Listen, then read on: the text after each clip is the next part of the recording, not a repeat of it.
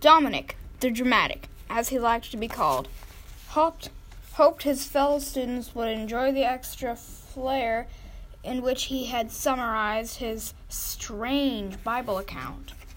In 2 Kings 6, verse 1 through 7, a man was chopping down a tree. Chop, chop, chop. Suddenly, the axe flew off.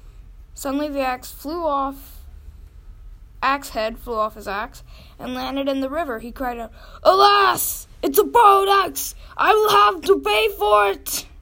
I don't have any money! I'll go to jail!" But wait! Here comes the prophet, Elisha. He throws a stick in the water over the place where the axe head went out. And drum roll, please. God makes the axe head float to the surface.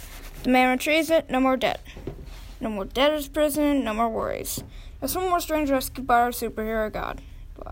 Very dramatic, Dominic, Miss Ling said. You really showed us how worried the man was, Did he need to be worried? Nah, God rescued him. Do you ever worry, Dominic? Well, sometimes when my parents fight or when I have a big test. If God loves his people enough to rescue an axe head, especially enough to send Jesus on the cross to rescue us from our sins, is there really any reason for us to worry? You're right, teacher. Our superhero God will take care of us. Epilogue.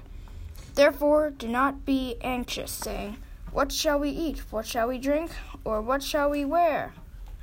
For the Gentiles seek after all things, and your heavenly Father knows that you need them all. But seek first the kingdom of God and his righteousness, and all these things will be added to you. Matthew 6, verse 31 through 33.